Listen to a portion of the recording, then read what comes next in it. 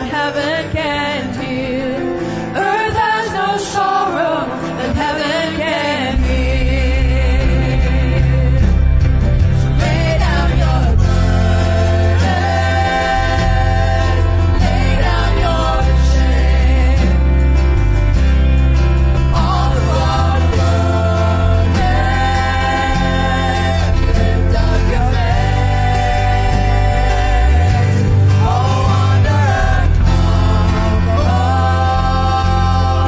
You're not too far.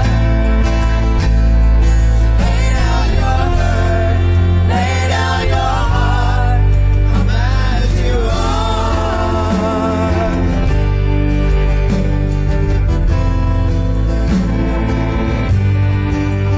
as you are. Come as you are.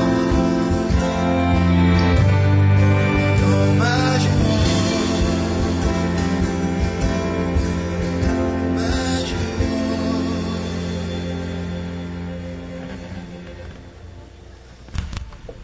Good morning.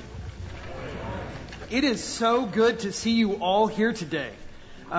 Praise God. Isn't it good to all be together? This is great. We think that more people are probably coming. And so because of that, we would ask, if you can you just all sort of move towards the middle? So the middle ones, everybody sort of move towards the middle. That way, when they come in, they don't have to crawl over the top of you to get into their seats.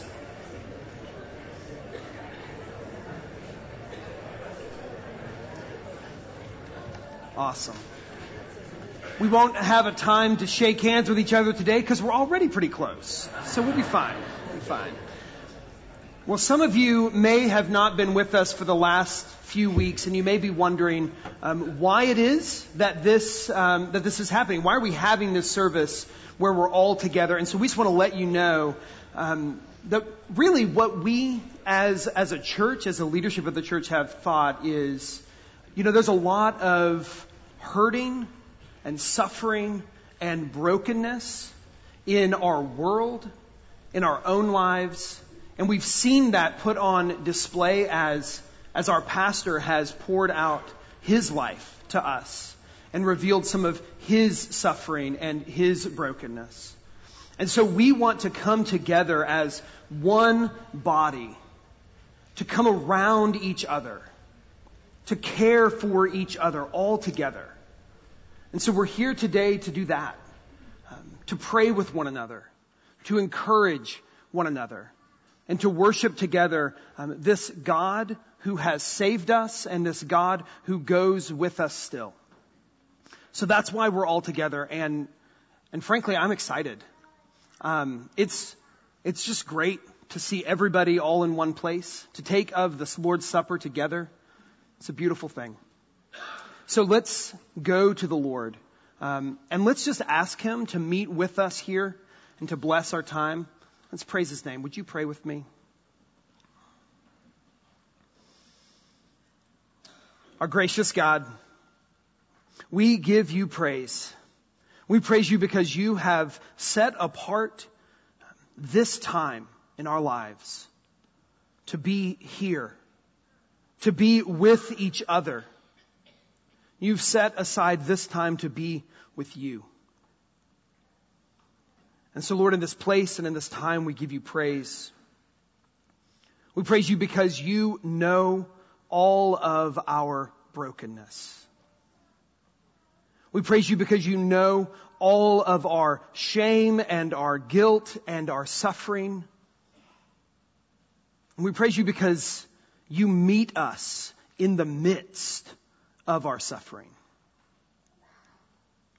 We praise you, Father, because you did not say to us to forget about the hard things in life, but rather you call us to remember you.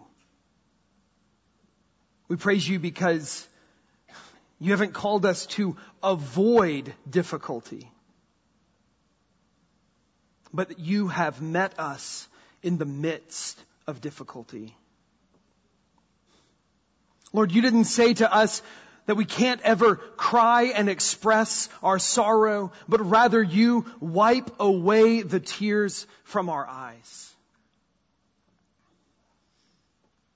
You don't say to us that we won't suffer or that we shouldn't suffer. You say that you're with us in the midst of our suffering, and for that we give you praise. We pray this morning as we meet with one another, as we pray together, that we would be an encouragement to each other, that we would rise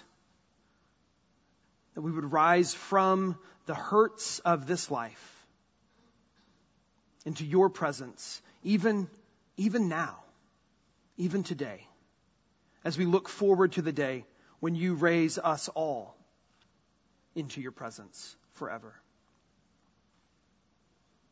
We pray this in Christ's name. Amen. King of this God who is our refuge. Would you stand and sing that?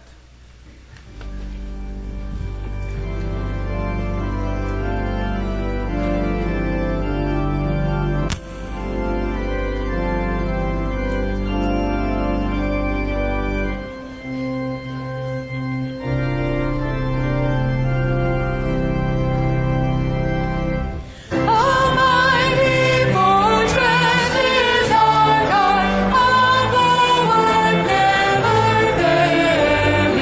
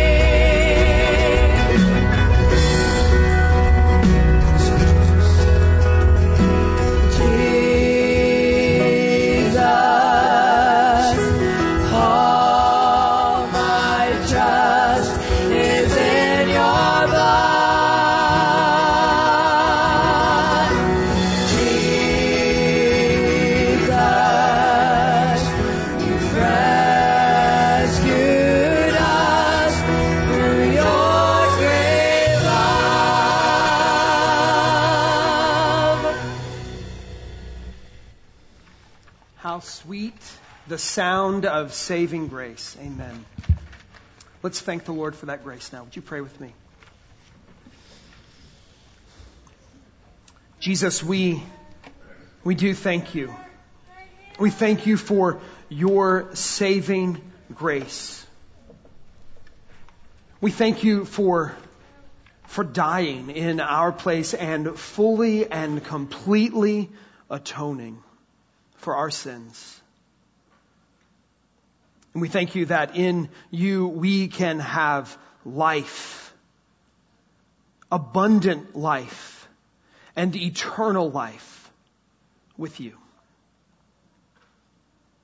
Lord, we pray that you would help us to live now in the midst of our suffering with our eyes fixed on that abundant eternal life you promise. In your name we pray. Amen. You may be seated.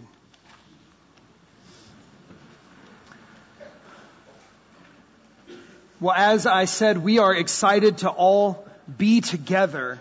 But we also know that you might be here for the first time. You might be visiting with us. And so if that's the case, we want to let you know that we are extremely happy that you are joining with us today to see the whole body together, worshiping God and caring for one another. We want to let you know that if you'd like, there are these cards. They're called EP Connect cards, and they are in the back of the pews in front of you, and they are an easy way for you to communicate with us. So if there's any concerns that you have, any way that we can care for you, can love you well, even if you need prayer, take this card, fill it out, and then just drop it in the offering plate a little bit later in the service. And we also want to let you know that if you're visiting with us, right out in the foyer, there's a welcome center. And after the service, you can stop by. They have a gift for you. They would love to meet you. And just to let you know a little bit more about our life together as a church. So feel free to stop by there. And feel free to come, all of you, afterwards to the fellowship hall. There is a little extra laid out for you down there. So please come. We figured that as long as we have everyone together, we should all fellowship together afterwards as well.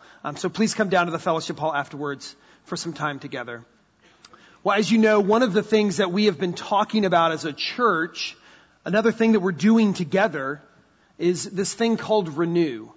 And you've heard a lot about Renew, but we want to give you another chance to hear about Renew. So we're going to invite Brian McVeigh up. And he's going to just share a little bit about his experience with Renew and give you some encouragement there. So, Brian. Thanks, Isaac. So I had the privilege of joining a Renew group in spring with Andrew Graham and Dave Castle. And it was a really great time to dive into the gospel in a way that you don't normally get to. There's nothing particularly revolutionary about the Renew curriculum, but the way it's laid out, it comes together in a way that makes so much sense. And I think everyone in the group, it really hit them in different ways. No matter where you are in your spiritual walk, or whether you're still just exploring it and trying to figure out what it all means, it was really awesome to take a concept, something like justification that I always thought I understood. I thought I knew what it meant. And then breaking it down into a way that is practical and makes some sense. Just stopping and thinking about these concepts that we throw around all the time and what they actually mean. And I think it really was transformative. It really changed the way I looked at my faith and the way this piece and this piece and this piece all work together. And being able to work that out with people who are farther along and people who are right there with me in their walks was such a blessing. It's hard to overstate how cool the curriculum is. It just comes together. And the way it weaves scripture in throughout. Verses that I memorized when I was 4 years old here come back and take on a whole new meaning. So it was really awesome. And I'd encourage all of you guys to join a group and to get to dive into the gospel and just interact with it in a way that I never had before. So I think you can do that through the website or the church app or find somebody with an orange shirt. They'll help you out. But I'd encourage you to get involved and join one of these groups. Thanks, Brian. Yes, if you do want to sign up, are here on the back of your worship guide, so you can use that to know how to sign up. And certainly find someone in an orange shirt today if you have some more questions. It starts on the week of September 10th, so we're excited about that kicking off. Another thing, as we think about our life together, this whole body together, and the ways in which we can fellowship with one another. And is this thing we have coming up is called a picnic. Have any of you heard of a picnic before? Okay, so you got a basic idea of what a picnic is? We're having one, and it's for all of you. It's a church-wide picnic. We want everyone to come out. It'll be right here. It's on Saturday, September 2nd. Saturday, September 2nd, from 3 to 7 p.m., right here at the church in the field. So please come. There's information in your worship guide about it, about what sorts of things you might want to bring, like chairs, food. We want you there. We want to spend time together as a body. And one of the things, if you're thinking about Renew, this could be a great opportunity for you to meet the other people that might be in your Renew group. So you might think ahead of time about how can I use this picnic as an opportunity to sort of coordinate some meetings with those who I'm going to be walking through the gospel with for the next year. Well, as we move into a time of offering and continuing the service, let's go to the Lord again in prayer. Would you pray with me? Father, we thank you again that you have called us, your people, together into your body. That you have gathered us here this morning. And we pray, Lord, that you would bless the rest of the service. Lord, that as we continue to sing and as we continue to pray and as we hear your word opened before us, we pray, Lord, that your presence would be evident to us. Lord, that your Spirit would speak boldly to our hearts and into our lives. We pray, Lord, that as we come to the Lord's table, as we remember Jesus' death on the cross, that we would be reminded that that death was for us and our salvation. And that we'd be drawn deeper into love with you. Lord, we do pray for Renew. We pray that you would be gathering more and more people into this initiative. Lord, we pray that everyone in our church body would be a part of this. That as we are renewed together, that we would be able to renew Annapolis. And that your gospel would even go out in its renewing work around the world. Because of what you're going to do in this next year. And so, Lord, we pray that you would bless all these things. Bless this offering. May it be used for your kingdom. In Christ's name, amen.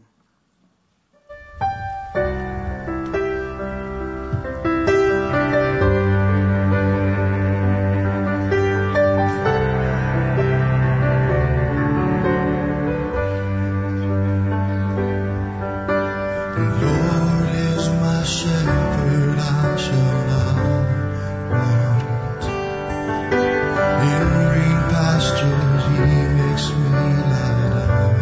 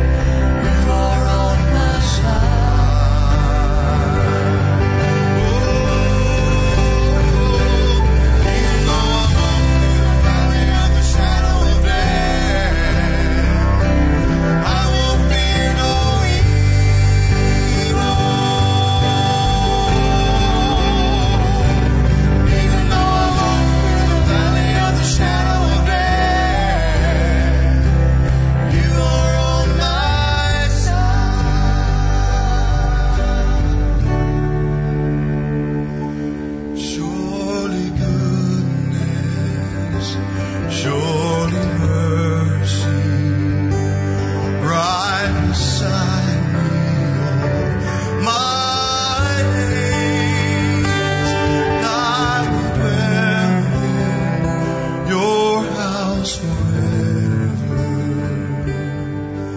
and bless your holy name.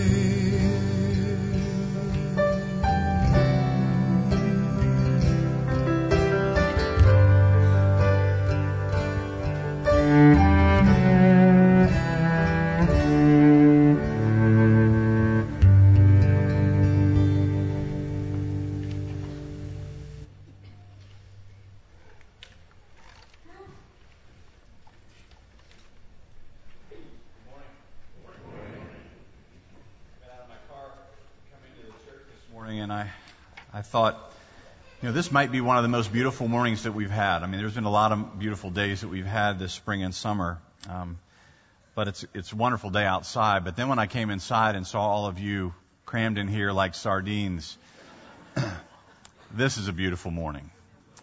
We're really grateful that you all have come today, that you're willing to endure a little bit of intimacy. Might be a little warmer in here than it is on other days, but I think this is a very meaningful time for us.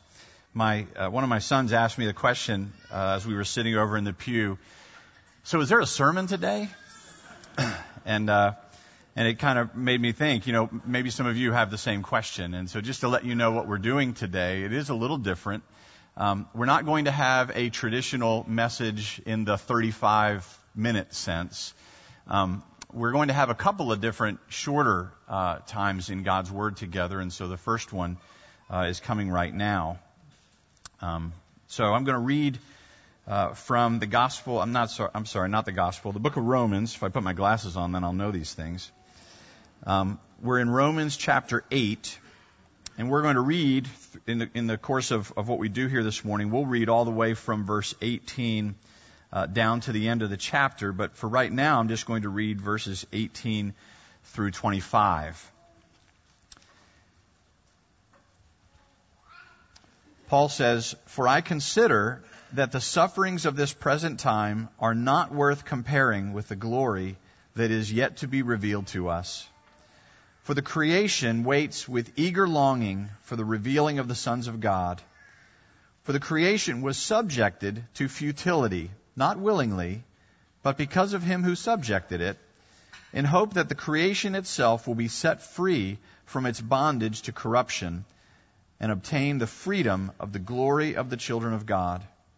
For we know that the whole creation has been groaning together in the pains of childbirth until now.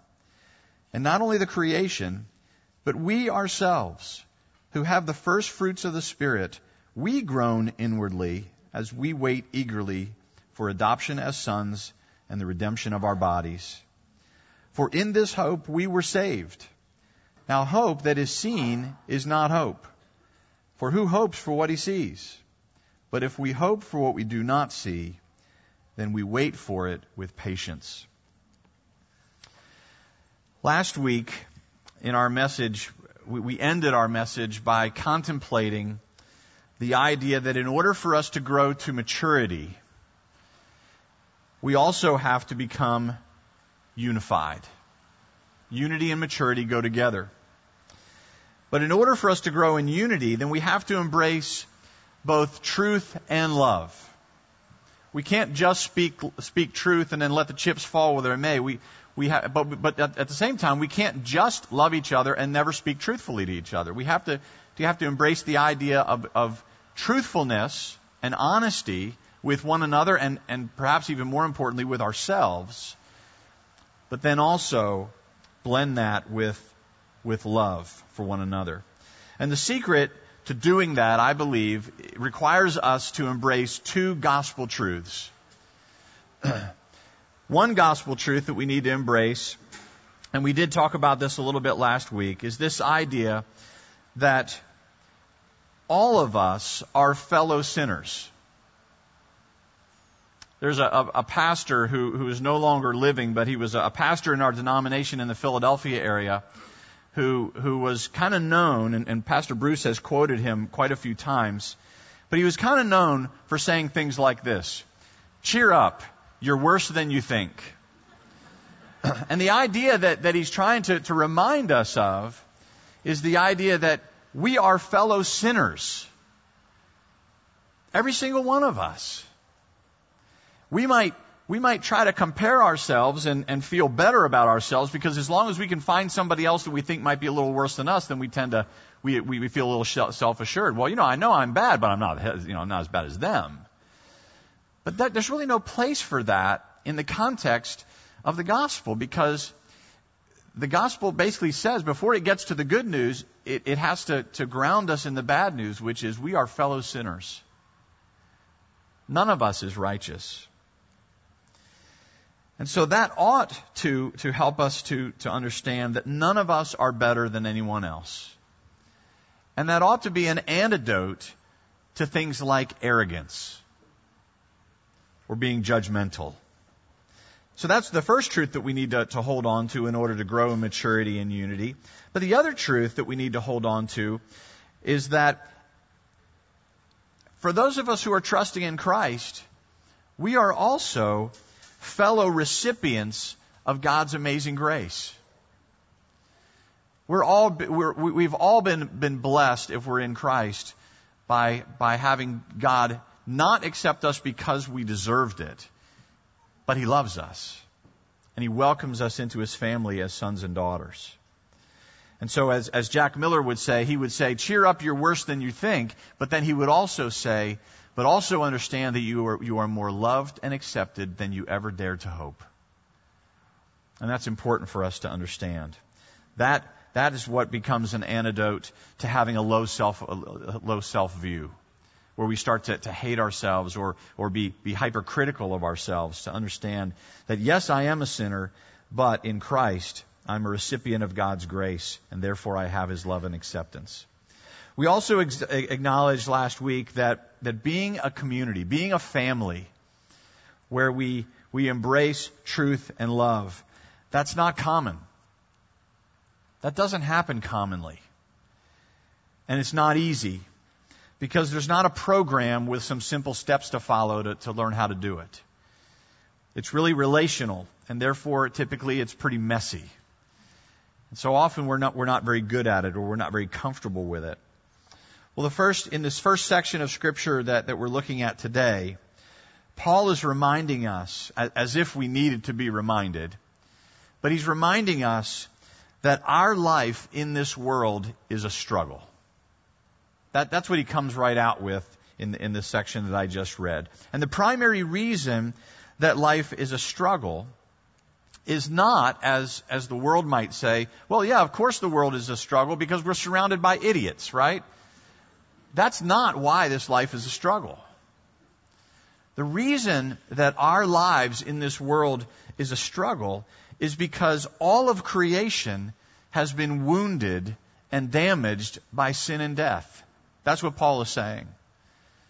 He's saying God created the world good, and He created the inhabitants of the world to be good. But you and I don't experience the world in that way anymore, because the world is not as God originally made it. Sin has come into the world, and with it, death has come into the world, and it has changed everything. There is not one area of our lives that has not been impacted and wounded and damaged in some way by sin and death. Our relationship with God has been corrupted by it.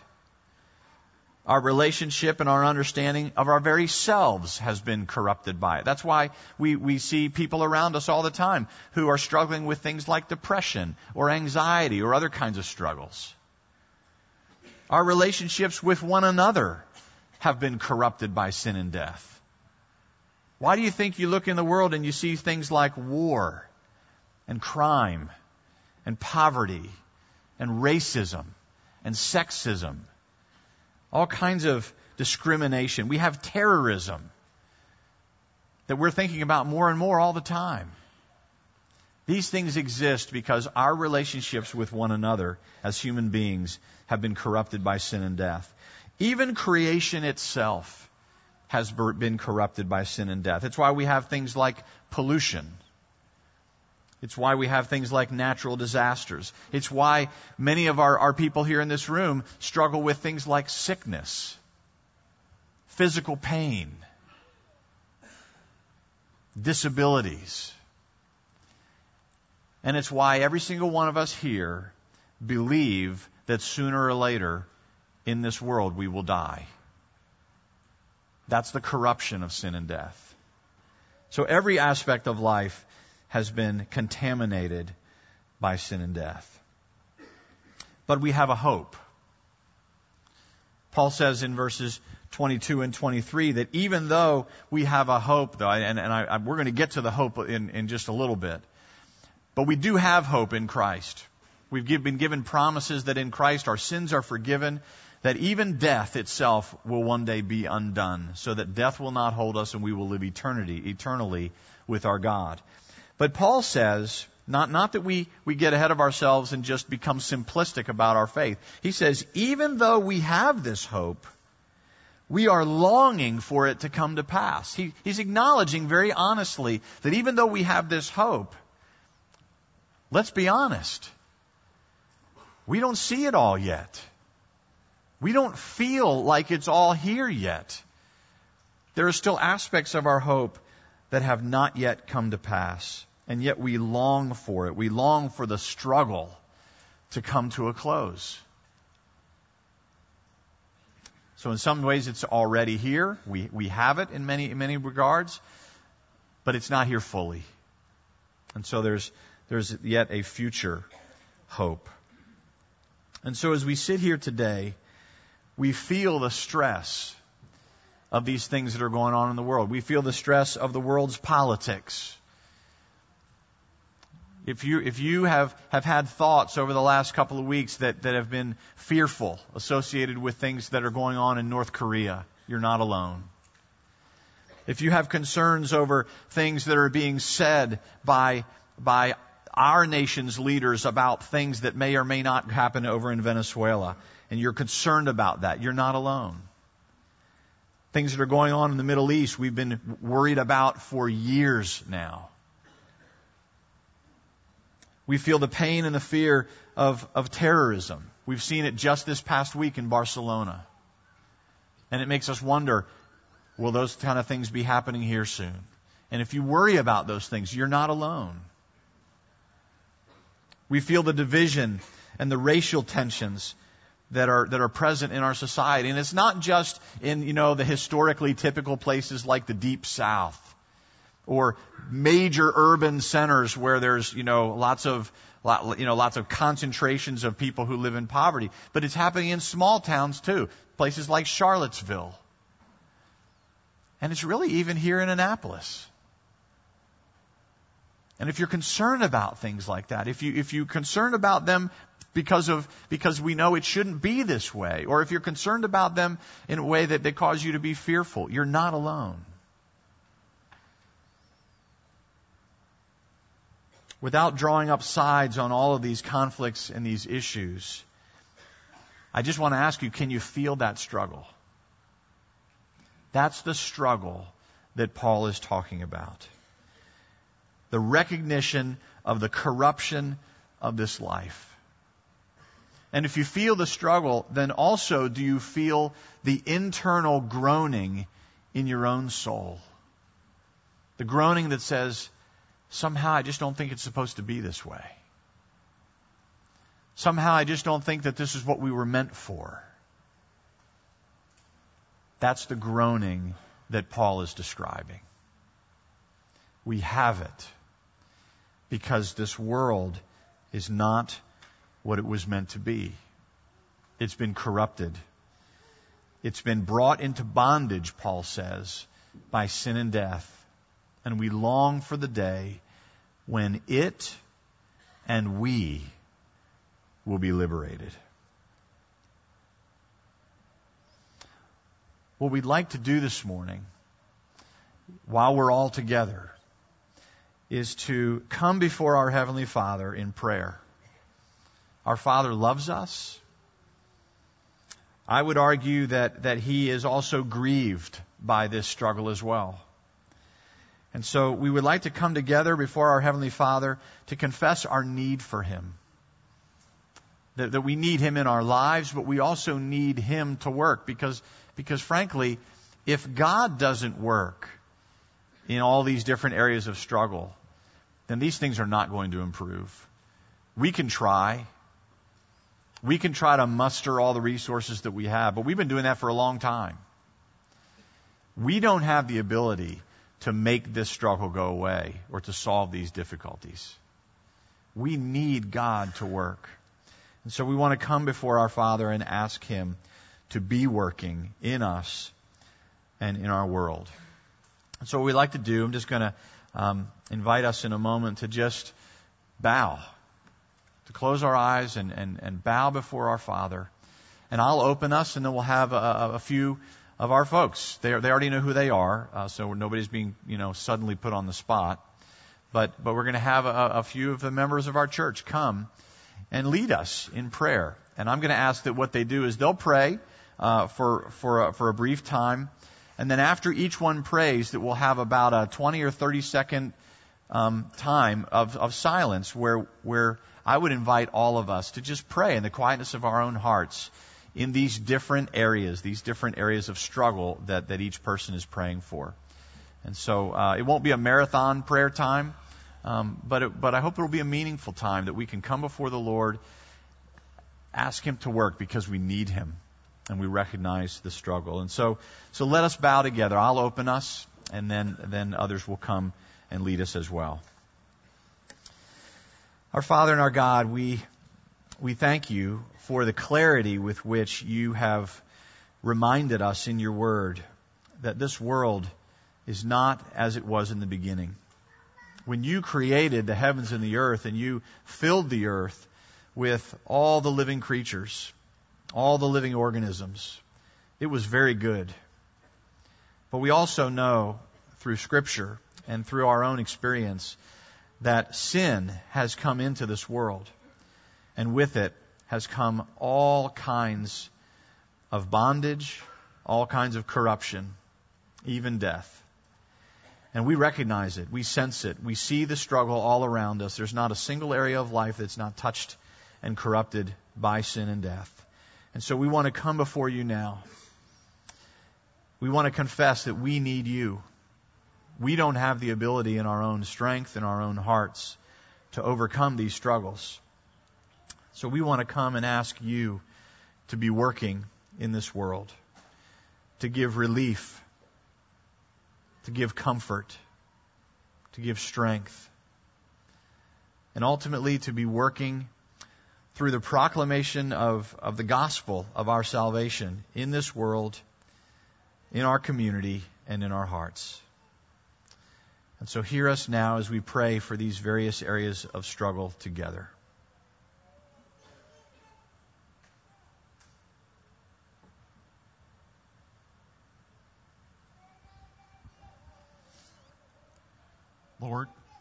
Lord, with Paul, with creation, we groan. When our first parents fell, it took no time for their sons to be at war with one another. And our history ever since has been full of conflict and strife. Manifest today, as we read and watch the news, but we know of the strife in the Far East, in the Middle East, strife in Africa and Europe, strife in the Americas, strife in the Mid-Atlantic, strife in homes. As the sons and daughters of Adam and Eve, Lord, we continue to rage against one another. Oh, Prince of Peace, reign. We wait eagerly.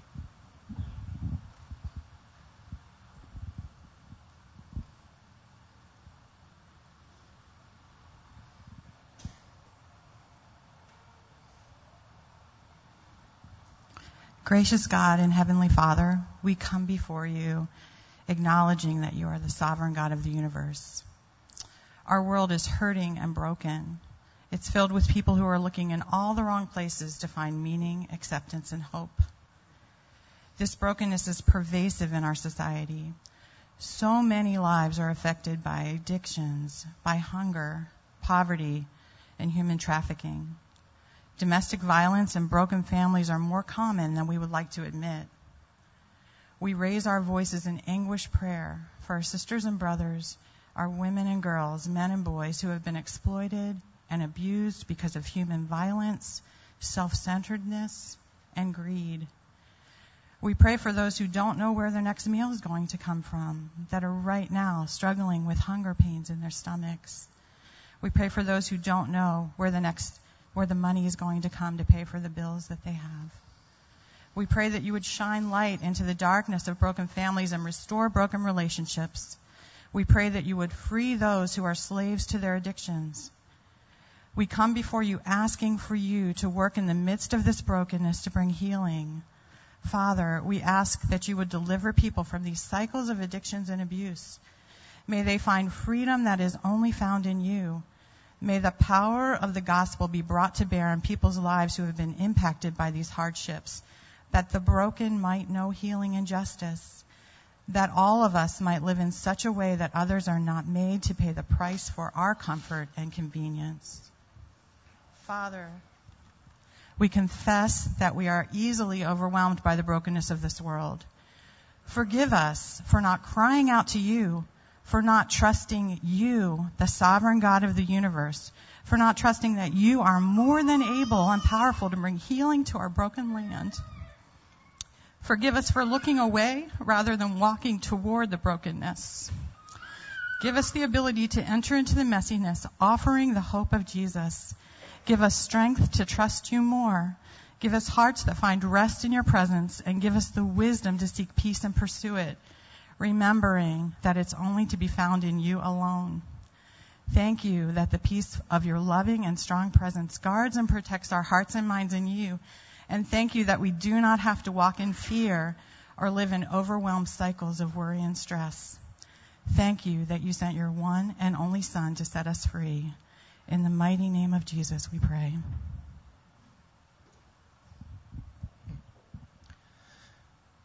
Lord, for those of us who live with lives of privilege and injustice seems like a distant reality, we were really struck in the face in many ways with the reality of injustice and all of its ugliness this past week and especially last weekend. But Lord, I need to start first of all by confessing the ugliness in my own heart. So many times when I think about injustice and I see it distant, I don't feel compassion or empathy. Instead, I feel arrogance, and I say, you need to try harder, and you need to work harder, and look what I have done. You can do this too. Lord, as a denomination, we need to acknowledge and confess the reality that many of our ancestors were complicit, indifferent, and even supportive of slave systems, segregation, and a Jim Crow society. But Lord, we know that the hope does not lie in doctrines of multiculturalism and tolerance. Because even though they contain some nuggets of truth, they are not founded on anything eternal. Instead, we find the eternal truth of the equal worth and dignity of all men and women. We find that in Genesis. Because the men and women of Severna Park, and the men and women of Newtown 20, and the men and women of Cape St. Clair, and the men and women of Woodside Gardens were all created in your image. They are all your children. And as those who have been called, as Dan said, we cannot operate out of arrogance. We must be humble. And we have all been charged, all of us who have been called, in Matthew 28, to go to all nations and make disciples of all men and women. And that's the men and women of Severna Park, and Newtown 20, and Cape St. Clair, and Woodside Gardens. Please, Lord, make us your instruments of peace and healing and justice.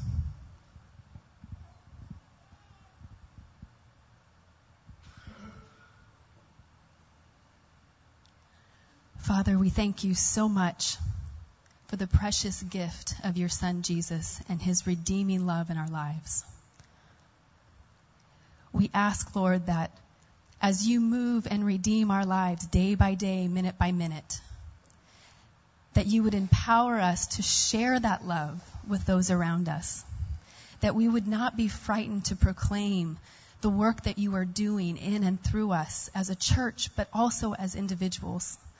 So, Lord, we ask that you would just move in our hearts to speak freely of your redeeming love in our lives, that we can touch the city around us, the people around us, the world around us. We thank you for your precious Son, Jesus, and all that he has done.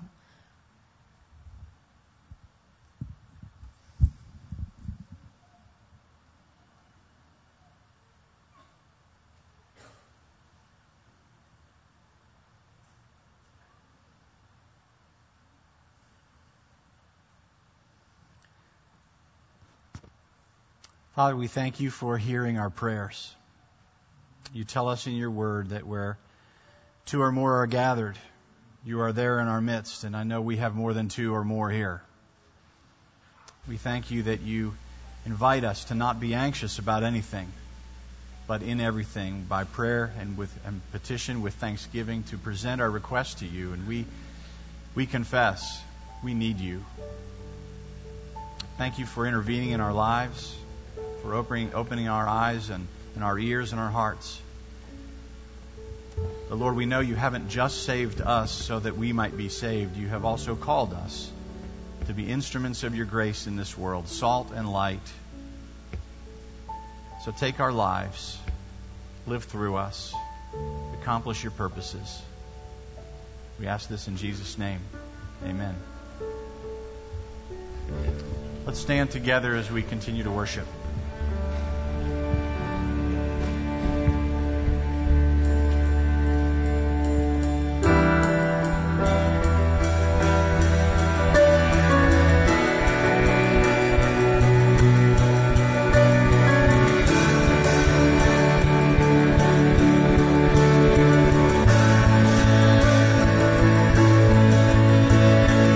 All of creation, all of the earth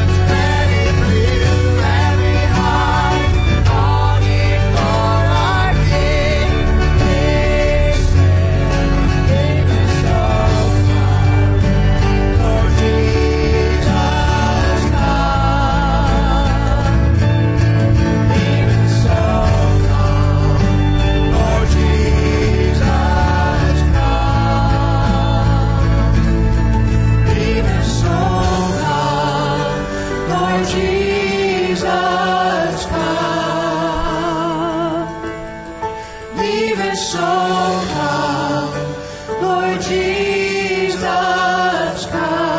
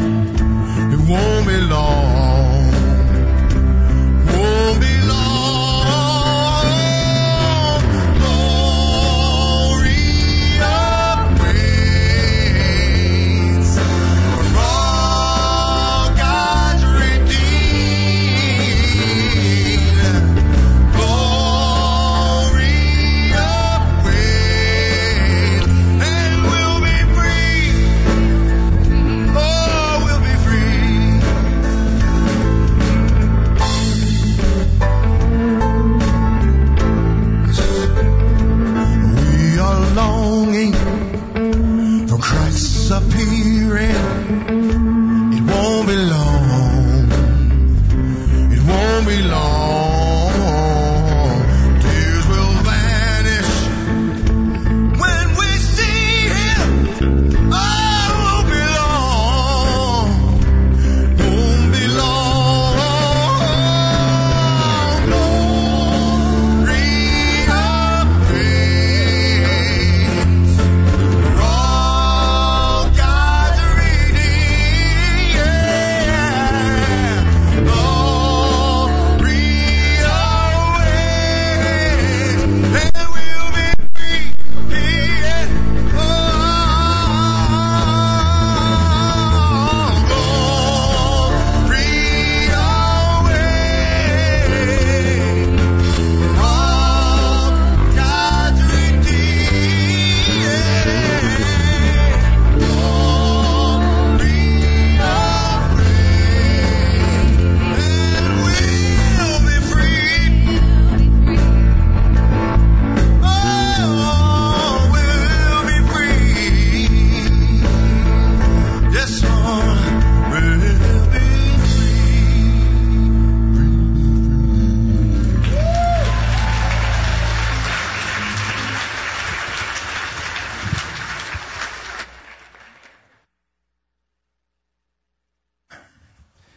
A few years back, we had a tenor in our choir named Lyle Beal. And his voice was very strong. Every once in a while, he was asked to sing a solo, and somebody would try to put a microphone in front of him, and he would say, "I'm not going to need that." I think we found we found Lyle's successor here. Thank you all very much. That was great.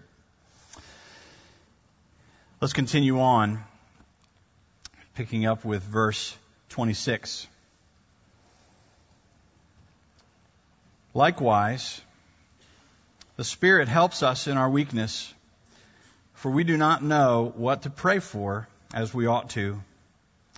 But the Spirit Himself intercedes for us with groanings too deep for words. And He who searches hearts knows what is the mind of the Spirit, because the Spirit intercedes for the saints according to the will of God. And we know that for those who love God, all things work together for good, for those who are called according to His purpose.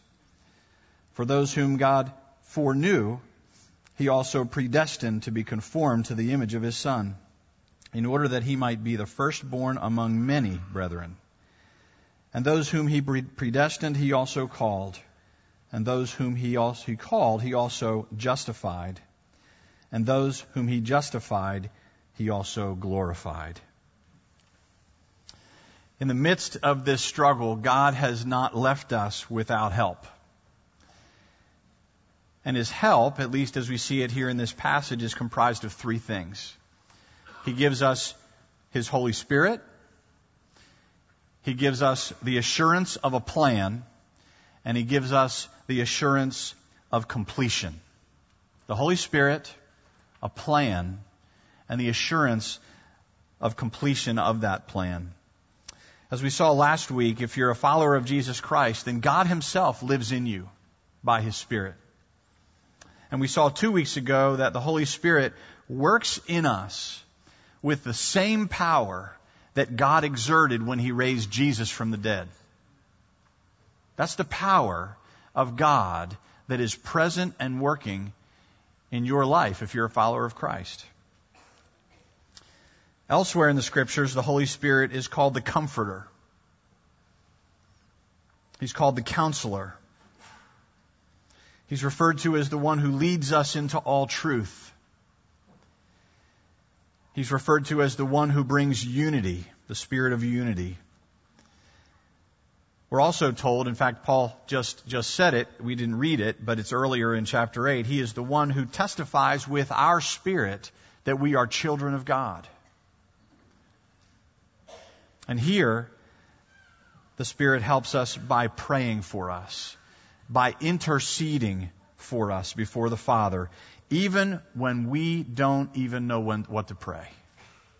You see how Paul says that? He says, you may be going through something in your life, And you're just beyond words. You don't even know how to pray anymore. And Paul says, that's okay. Still come to the Father. Because the Spirit intercedes for us with deep groanings that are even beyond words.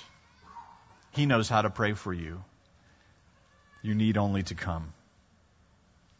That's the Holy Spirit. Then in verse 28, he talks about God working. And verse 28 is often a verse that Christians use to claim that God has promised that if I'm a Christian, my life is going to go great. Right? God works all things together for good for those who love Him and are called according to His purpose. And we say, yes, I'm going to claim that verse every day because God is promising that my life will go great if I follow Him. Well, I'm not sure. In fact, I am pretty sure that that's not what God is promising.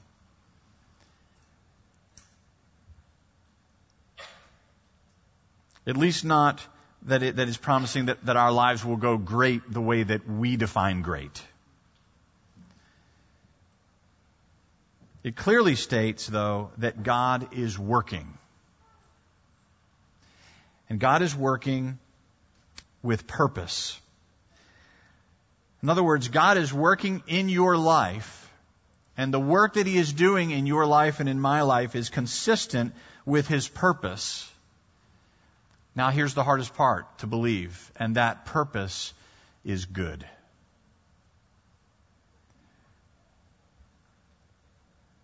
One of the hardest surrenders that you and I will make in this life is to come before God and say, I am willing to trust your purpose. I am willing to surrender to your purpose. I am willing to trust that it's good even when I can't see it. Even when I don't know the end from where I stand. Just because I trust God. That's hard. That's faith. Because God says, I have a plan. And I'm working. Will you trust me? So we have the Spirit, we have the assurance that God does have a plan. And then He assures us that He will complete that plan. Listen to what He says again in verses 29 and 30. He says, for those whom He foreknew, He also predestined to be conformed to the image of His Son. That's a pretty good summary of what God is planning to do with your life. I know you want the details, you want to know, if you don't already know who you're going to marry or if you're going to get married, you want to know the answer to questions like that. Where am I going to work next? How much money am I going to have? What's my next car? Where am I going to live? Those are all important questions, and we want to know the answers to them. God doesn't always give them to us until the right time. But here's what He's telling us ahead of time. Those whom He foreknew, He also predestined to be conformed to the image of Christ. He is telling us that in the midst of all the other details that we haven't yet seen, He is growing us to be more and more like Christ. We can count on that part. Those whom He predestined, He also called. And those whom He called, He also justified. And those whom He justified, He also glorified. I think it's fairly intuitive what Paul is saying here. He's saying, I have a plan. My plan is that you're going to be conformed. I've predetermined that you're going to be conformed to the image of Christ. And in order for that to happen, I need to call you. And so the Spirit has been working in people's lives to bring them to a place where they hear the gospel and they put their faith in Christ. That's the work of God. That's grace in our lives. And then those whom He calls, who come and put their faith in Christ, Paul says He justifies. He declares them forgiven. And not only does He declare them to be forgiven, He calls them righteous because He takes the righteousness of Christ and He covers us in it. So that when we stand before God the Father, He doesn't see us in our sin. He sees us clothed in the righteousness of Christ so that he can say, "You are my child, whom I love, with whom I am well pleased." I think that part is pretty intuitive, that Paul can talk about this in the past tense. Because if you're here and you're trusting in Christ, then you can look back and you can say, He's predestined you. He's called you. He's justified you.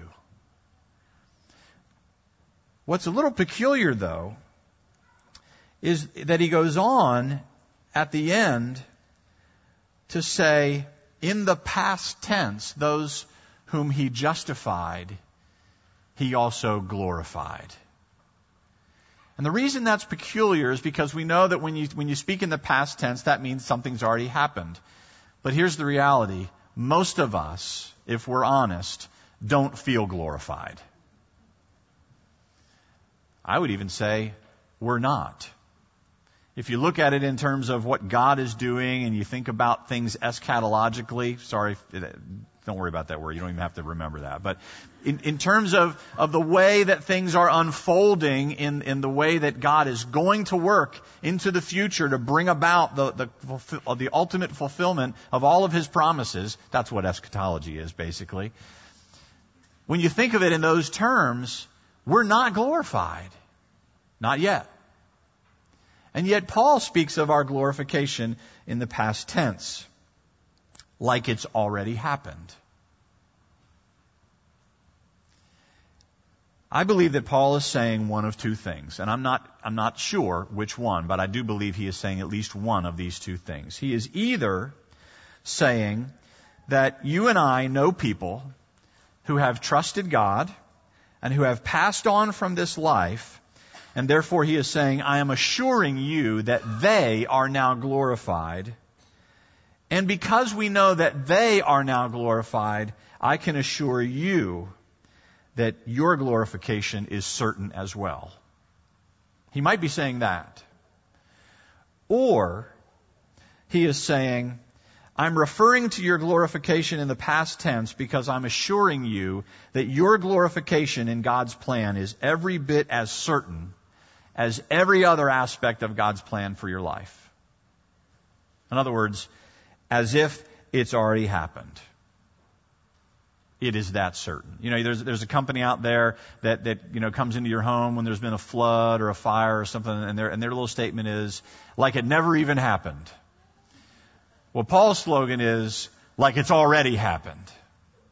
That's how certain our glory is in the plan of God. And so we have the Holy Spirit that intercedes for us when we don't even know what to pray.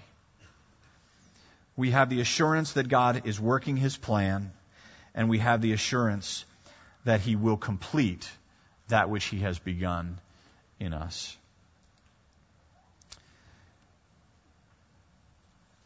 Last week, we ended our service by acknowledging that we're all broken, that we're all struggling, which means that many of us are hurting.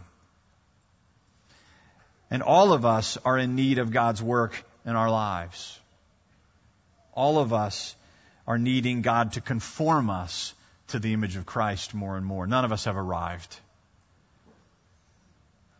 And that conforming work requires that we be changed. It requires that we be transformed. But He's given us His Spirit. He's working His plan to completion. And we saw last week that what will go a long way to unifying us is if we are willing to be honest, truthful with one another and with ourselves. I said earlier in the service, I think that's even harder. It's not that hard to be honest with each other. I'm not saying it's simple. But compared sometimes to being honest with ourselves, admitting our own need of God's work in our lives, that's hard. That's humbling. That we need to be changed. But if we'll do that, and we will love each other in the process, then that's a recipe for growing to maturity and growing in unity. In a couple of moments, I'd like us to pray for each other along these lines. And in a moment, I'm going to invite our elders and our deacons and our staff to come forward, but not quite yet. But I'm saying that so they'll be prepared, because I'm going to ask them to come up into this area up front here on the floor. But before we do that, I want to also remind you of some other things that we talked about last week. And some of you, I know this is vacation season. Some of you have been away. I know that there have been a couple of conversations that I've kind of overheard or heard about even this morning, where some of you, you show up at this service and it's wonderful, but in the back of your mind you're thinking, so why are we doing this? I mean, it's great, but why would we cancel all three of our services and just have one unified service right now? I mean, what's the occasion, right? And the occasion really, in my mind, is twofold. One of those folds is the fact that we're coming out of a message from last week that talked about unity. And so part of that is what better way to continue to pursue unity as God's church than to come together. Let's break down we all celebrate communion once a month, but we do it in 3 different rooms at 3 different times. Wouldn't it be wonderful to come together and celebrate the Lord together all at one time in the same place? So that's one of the reasons why we're here today in this way. But last week I also reminded us that Pastor Bruce is processing some pretty heavy emotional things right now in his life. He didn't just wake up one day, though, feeling the wounds of an abusive stepfather. He's been carrying these wounds around with him for a long time.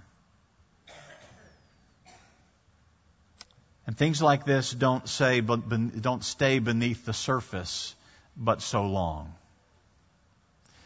And one of the things that is true of all of us is that we tend, those of us who are wounded, and that's all of us, sometimes then in turn wound other people.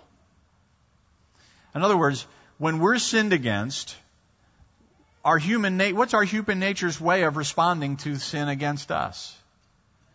We tend to then sin ourselves. That's normal. I'm not saying it's acceptable and that we ought to settle for it, but it's normal. It's true of all of us. It's common for all of our experience. But here's how truth and love works. When some men who love Bruce, some of our elders who love Bruce very much,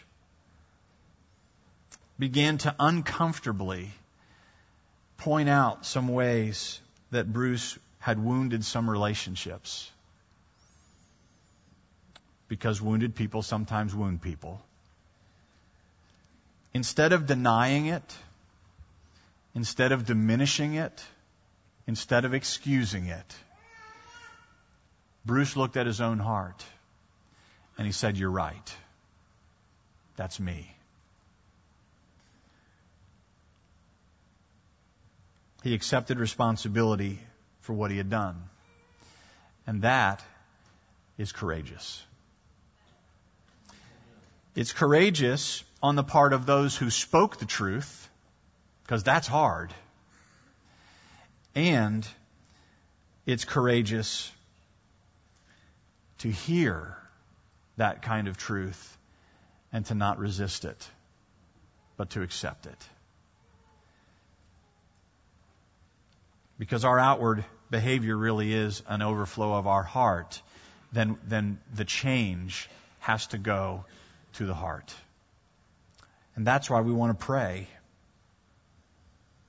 We want to pray that for Bruce, but not just for Bruce. If you hear me this morning and you're thinking, well, this is just about Bruce because he has a particular kind of thing that he's working through, guess what? We're all in this. We're all in this because Bruce is our pastor, and therefore we all ought to be in this. But we're all in this because this experience is common for all of us as well. And that's why we don't only want to pray for Bruce. We do want to pray for Bruce, and we want to pray for our church. But we also want to pray for one another, because we're all dealing with the same kind of challenges that require truth and love. And so what we'd like to do, and so I will go ahead and invite now at this time, if we could have our elders and our deacons and our staff just come up front here. I know that space is relatively limited, but you've been squeezing in already, so it won't be new to squeeze up here. But here's what we'd like to do. We'd like to have Bruce and Kathy, if she'd like, come on up here as well. Can we persuade you to do that? And come up and be in the midst of all these people who love you. And we'd like to come around Bruce and Kathy and put our hands on them, and we want to pray for them. But here's how we like everyone else to participate in this. We would ask all of you here, all of us in the room, if you would be willing to lay hands forward. Just put your hand on the shoulder of the person in front of you. I know it's a little uncomfortable, but do it gently. It's not fun to be praying for 8 or 9 minutes with somebody leaning with all their body weight on you. So try not to do that. Be sensitive to where your weight is. Keep your weight on you. Just put your hand on the people in front. But here's what we'd like to see. We'd like to have you laying hands forward all the way to the point that the people who are in the front rows are actually able to put hands on the people up front. And so what that means is if you're toward the back of this group up here, if you could be close enough to the people behind you so that they could reach you. And I don't even know, is there a way that we can get the choir loft people in this too? I don't know if there's a way to kind of include the worship team, worship team, if you can put hands on each other and I just want to include everybody. Is that so wrong? But here's what we'd like to do. Is the microphone buried in there in the middle of you guys? Okay, Greg has it and the stand is back here. Okay. Those of you who are going to pray, you know who you are. The microphone stand is over here, and Greg can help you with that. But I'd like to open us where we would pray together for our pastor and for our church. And then we have a few others who will also come and lead us in prayer for one another, for various areas of struggle and areas where we're asking God to be working in our lives. And so I'll begin, and then others will pray, and then I'll close us. So let's pray together. Our Father and our God, we need you. We need you to be working in us. And we're so grateful that you have assured us in your word, the word that we have just read here in the last few minutes, that tells us that in the midst of our struggle, you are our help. You have given us your Spirit who lives in us, who is working in us with the same power that you exerted when you raised Jesus from the dead. You're working in us to change our heart. You're working in us to grow us to maturity so that we will no longer be like children, blown and tossed by the wind. We will be stable. Lord, you've assured us that you have a plan. That plan is that we would be conformed to the image of Christ. Your plan is good. And even though we can't see it, or nor do we understand it all from our vantage point, you are working this plan, and we can trust you, and you will bring it to completion. We know that sometimes the spiritual surgery that you do on our hearts can be painful. But we welcome it because we know that it is being accomplished by the one who is the greatest surgeon of all. It's you, the maker of heaven and earth, the lover of our souls.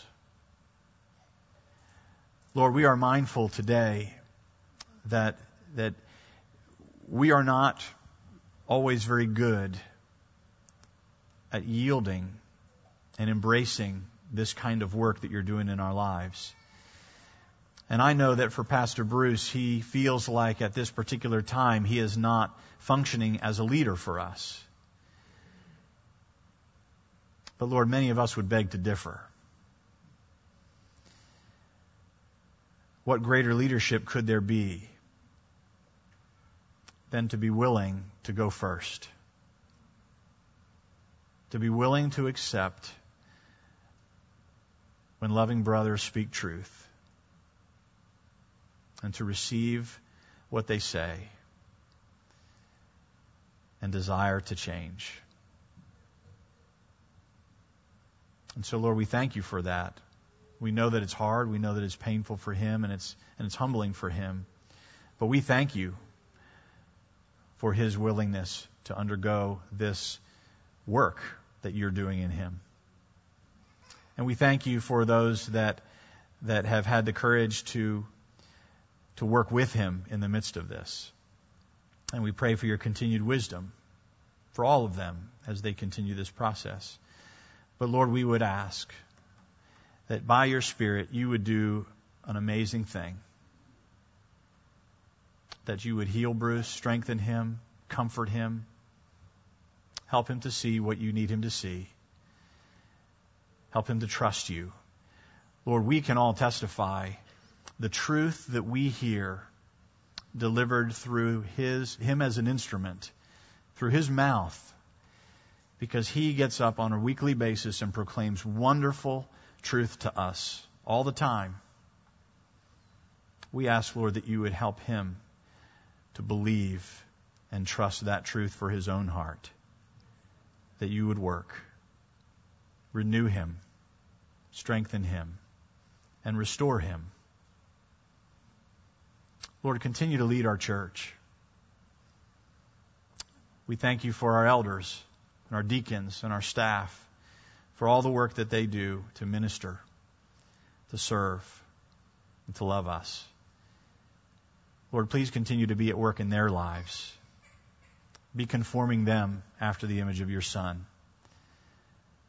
that we might be instruments in your hands, instruments of your grace, to equip your people for ministry, for service, to you and to your kingdom. Lord, we now want to pray for one another. We all struggle. We're all hurting. We're all experiencing firsthand the effects of the brokenness and the corruption of this world. And so hear us now as we pray for one another. We are thankful, Lord, for this time to come before you and worship and lift our praise and our concerns to you as a church family. You are a mighty, all-knowing, and loving God, the God of all comfort. So we want to lift up to you, our EP family, those who are grieving the loss of a loved one. We pray that they will know the presence of your love in this time of sorrow. We pray that they will be comforted by the promises of your word. I pray that we as your people will come alongside of them in word and in deed to carry some of the burden of sorrow that they are feeling right now and in the days to come. Specifically, we pray for Dean and Jane Rogers and the loss of their little grandson, Christopher. We pray for his parents also, that you will be their comfort in the loss of their young son. We pray also for strength and comfort for the family of Greg Perry, for Marty Milliken and Gretchen Perry, here with us, and Greg's family in Florida. Encourage their hearts and ease their pain. We continue to lift up the Verbleski family and the loss of their wife and mother and grandmother, and for the Elliots and Bells, as they miss Luke so terribly. Lord, we know that there are others that are grieving and in need of your comfort and strength, and we ask you to ease their pain, encourage them with your love, and bring comfort. We are thankful for those that are in Christ. There is eternal hope that nothing can take away. Be with these we have mentioned today, in Jesus' holy name.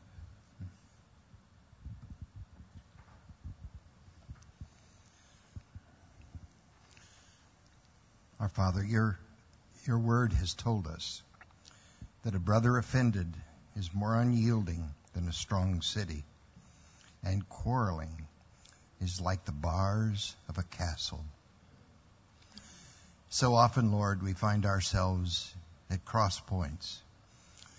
And so often our ability to hurt one another is so real. People who are struggling from broken marriages.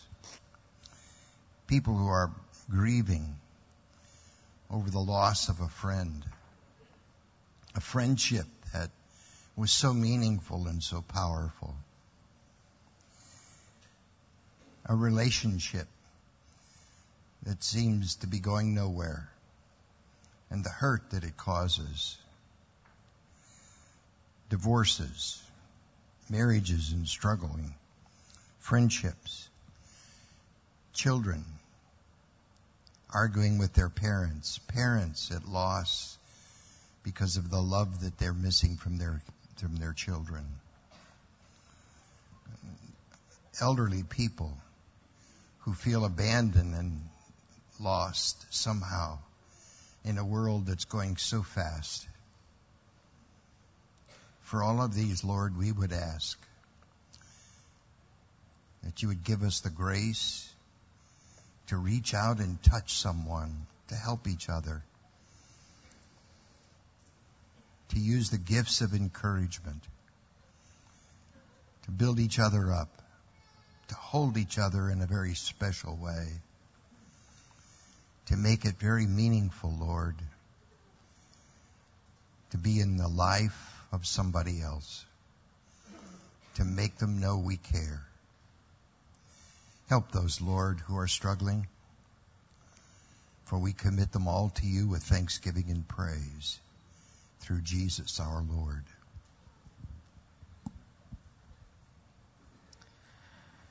Heavenly Father, there are those that are here this morning that it is a challenge for them to be here because they are in so much physical pain. Father, our prayer list each week seems to get a little bit longer with those who are struggling with different types of physical ailments. Lord, we, this morning, as we bow before you, we lift them up to you. We pray that you might heal them. We pray that you might, even in the midst of their pain and trial that they are going through, as Dan has preached from your word in these last few moments, that you might even use this trial in life to make us more and more like you. So, Father, we lift so many that are here before you, praying that you might alleviate the pain that they feel physically, emotionally, relationally, through the blood of Christ and through the good news of the gospel. Father, would you touch us by your healing spirit, we pray.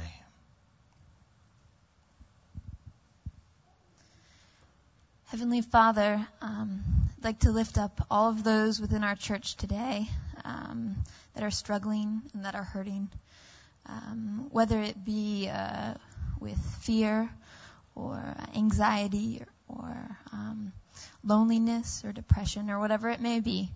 I just pray that you would comfort them and that you would be working in all of our hearts, and that in the midst of the trials that we are experiencing, that you would just be using that to make us more like you and to grow us closer to you. I pray that we would all be able to see the hope that we have in your Son, Jesus Christ. And I pray for us as a church that we would come alongside those that are hurting, and that we would encourage and we would love, and that we would just point to you in everything that we say and everything that we do, that we would glorify you. In your heavenly name we pray.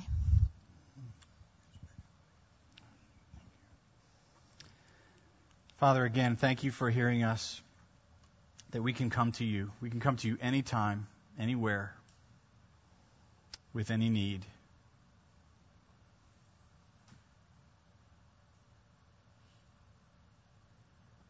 Lord, as we have stretched our hands out to one another here today, we know that as soon as we end this prayer and we take our hands back, we can go back to just being individuals. Lord, we pray that you would help us more and more to be a family, to be looking out for one another, looking for the needs, looking for the hurts,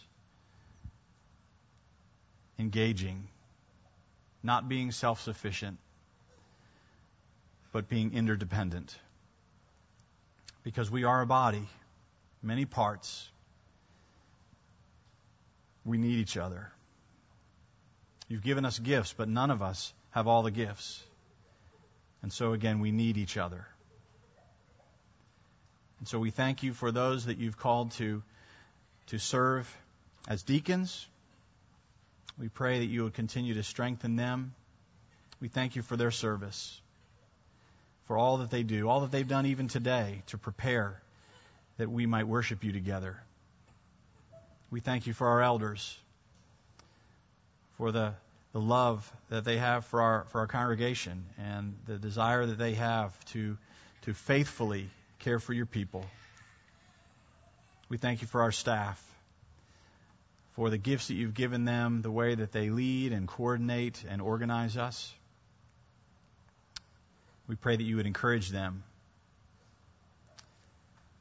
give them a real joy and a real zeal for serving you and your people.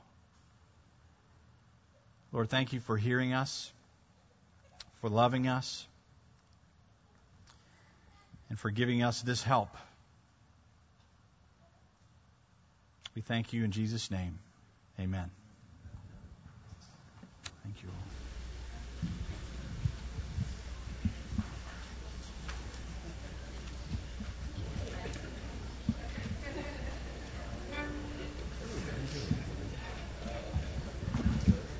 Want to sing?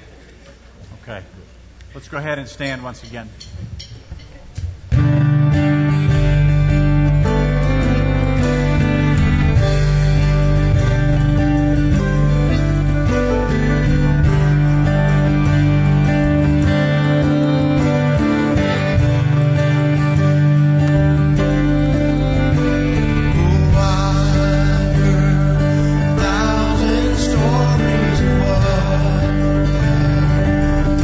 Your life, but I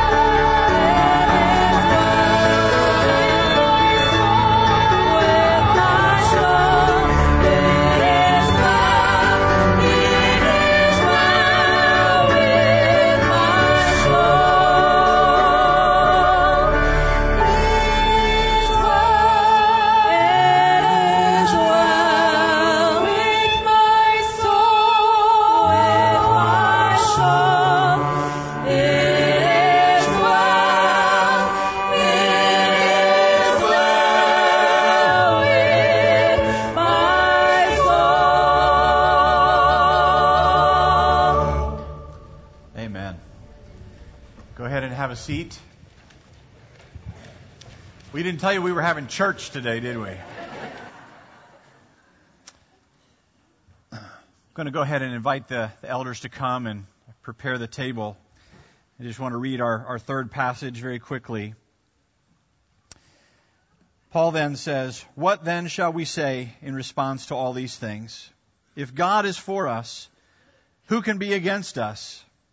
He who did not spare his own son, but gave him up for us all, how will he not also, along with him, graciously give us all things? Who shall bring any charge against God's elect? It is God who justifies.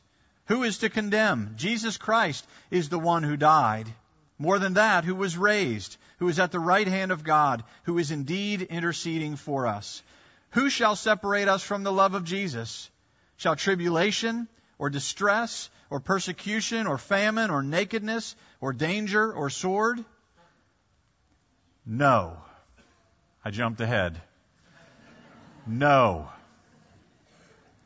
In all these things we are more than conquerors through him who loved us. For I am sure, certain, that neither death nor life, nor angels, nor rulers, nor things present, nor things to come, not powers, nor height, nor depth, nor anything else in all creation will be able to separate us from the love of God that is in Christ Jesus our Lord.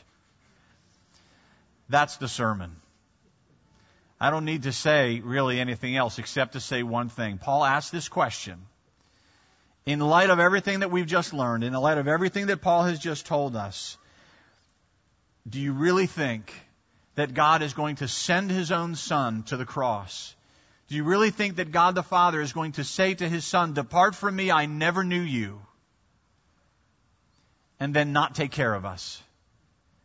That he will atone for our sin, that he will give us the promise of eternal life, but then not be with us every moment that remains of this life? You know what Paul's answer is? It's no stinking way. It's in the Greek.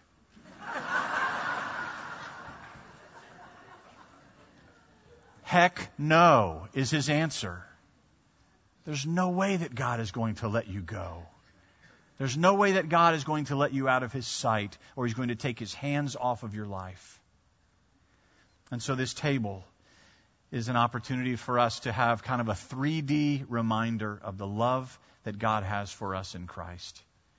On the night that Jesus was betrayed, he took bread and he gave thanks and he gave it to his disciples. And he said, "This is my body given for you."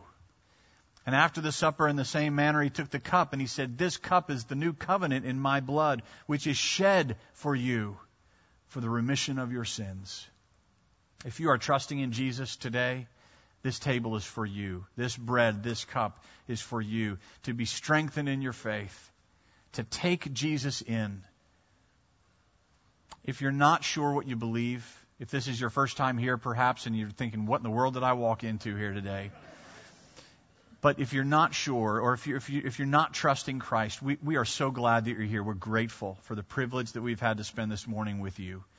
We would simply ask this: don't just go through the motions here. This is a table. This is something that we do by faith. It's not just something that we do because everyone else is doing it. And so we would much rather you consider, who is Jesus? What have you heard about him today? What has he done for you in Christ? And consider, what would it mean for you to put your trust in him? Don't make it about bread and cups today, but would you consider Christ?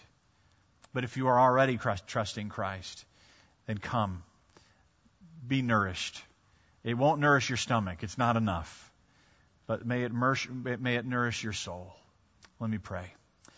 Father, please come and meet us here by your table. Set these elements apart, and may your Spirit testify with our spirit as we take and eat and drink that we're your children, that you have loved us, and you will never let us go. We pray in Jesus' name. Amen. So here's what we're going to do. Some of you may not have been with us in this sanctuary celebrating communion the way we've been doing it lately, and so I'll just let you know real quickly. We're going to invite you to come forward. The elders will serve you up front. Those of you who are in these 4 sections here in the big part, you're going to go to the centermost aisle. So if you're on the outside, you'll come inward. If you're on the inside, you'll still come inward, and then you'll come forward. We start in the front, and then we move to the back. And so you'll just kind of follow the leader, and you'll come up. Once you've been served communion, you go ahead and take the elements right there, and then you can circle back to the outer aisle of your section. Over here, in this section, the elders will serve you up close to the screen over here, so you'll kind of go outboard, if you will, and then circle back to the inward side as you go back to your aisle. And then those of you in the choir loft, thank you so much for so courageously sitting there. We're going to invite you to just stay seated, and we'll kind of serve you by passing the plates the way that we have in the past. Now, if you would either feel like you're unable to come forward or you would just frankly not like to come forward, you're welcome to stay where you are. After the elders who serve what I call the peanut gallery over here, or the folks in the choir loft, after they serve those folks, they will then come back into the larger part of the congregation, and if you raise your hand, they will come to you and serve you where you are. So if you put your hands up right away, you're going to be waiting for a few minutes, because they're not going to come until they finish serving those 2 sections. Does that make sense? Okay. All right. Let us come to the Lord's table together.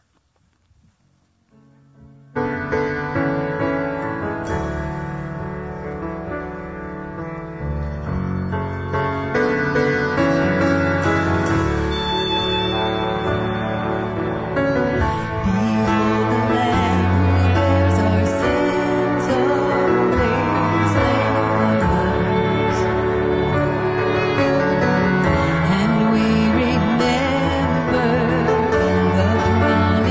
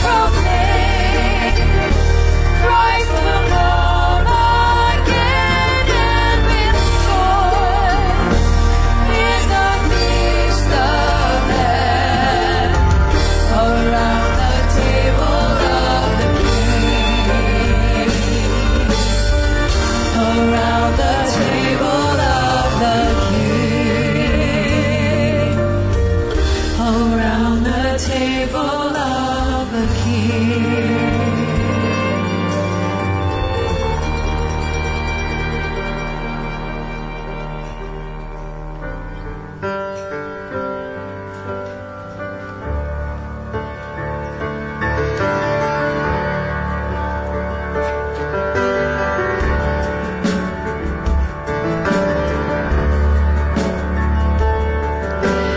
Then a sorrow where the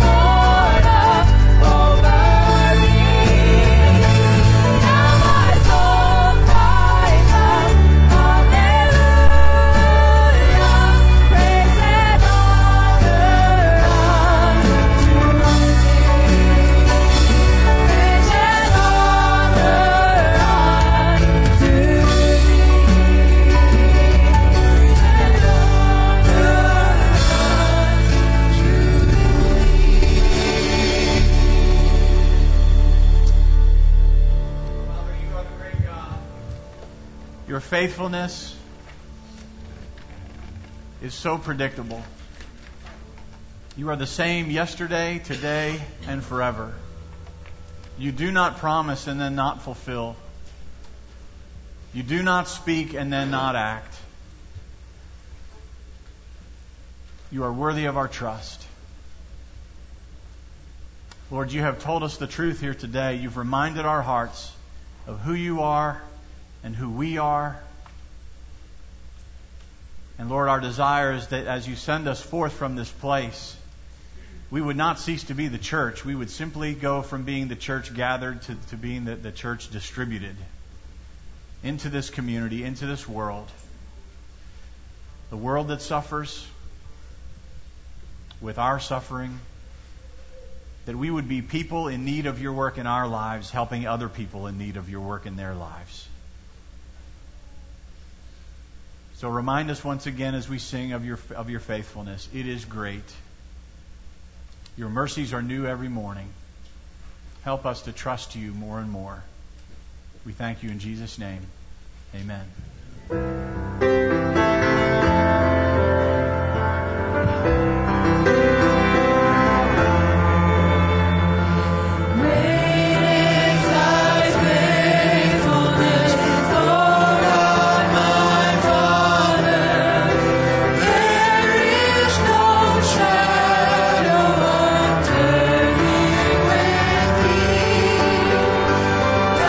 Changes not like hope.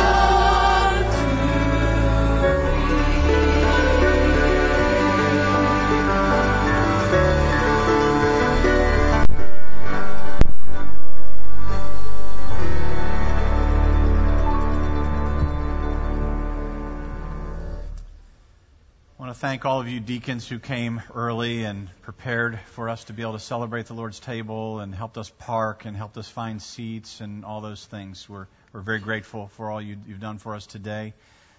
Please make sure you hug your child care providers. Not only did they miss our only worship service today, but it was a marathon for them. And so we're grateful to them. Now receive God's blessing and benediction. May the Lord bless you and keep you. May He continue to bless you and keep you. May He continue to make His face shine upon you and be gracious to you. And may He continue to lift up the light of His countenance upon you and give you His peace, both now and forevermore. Amen. We're dismissed. Have a great day.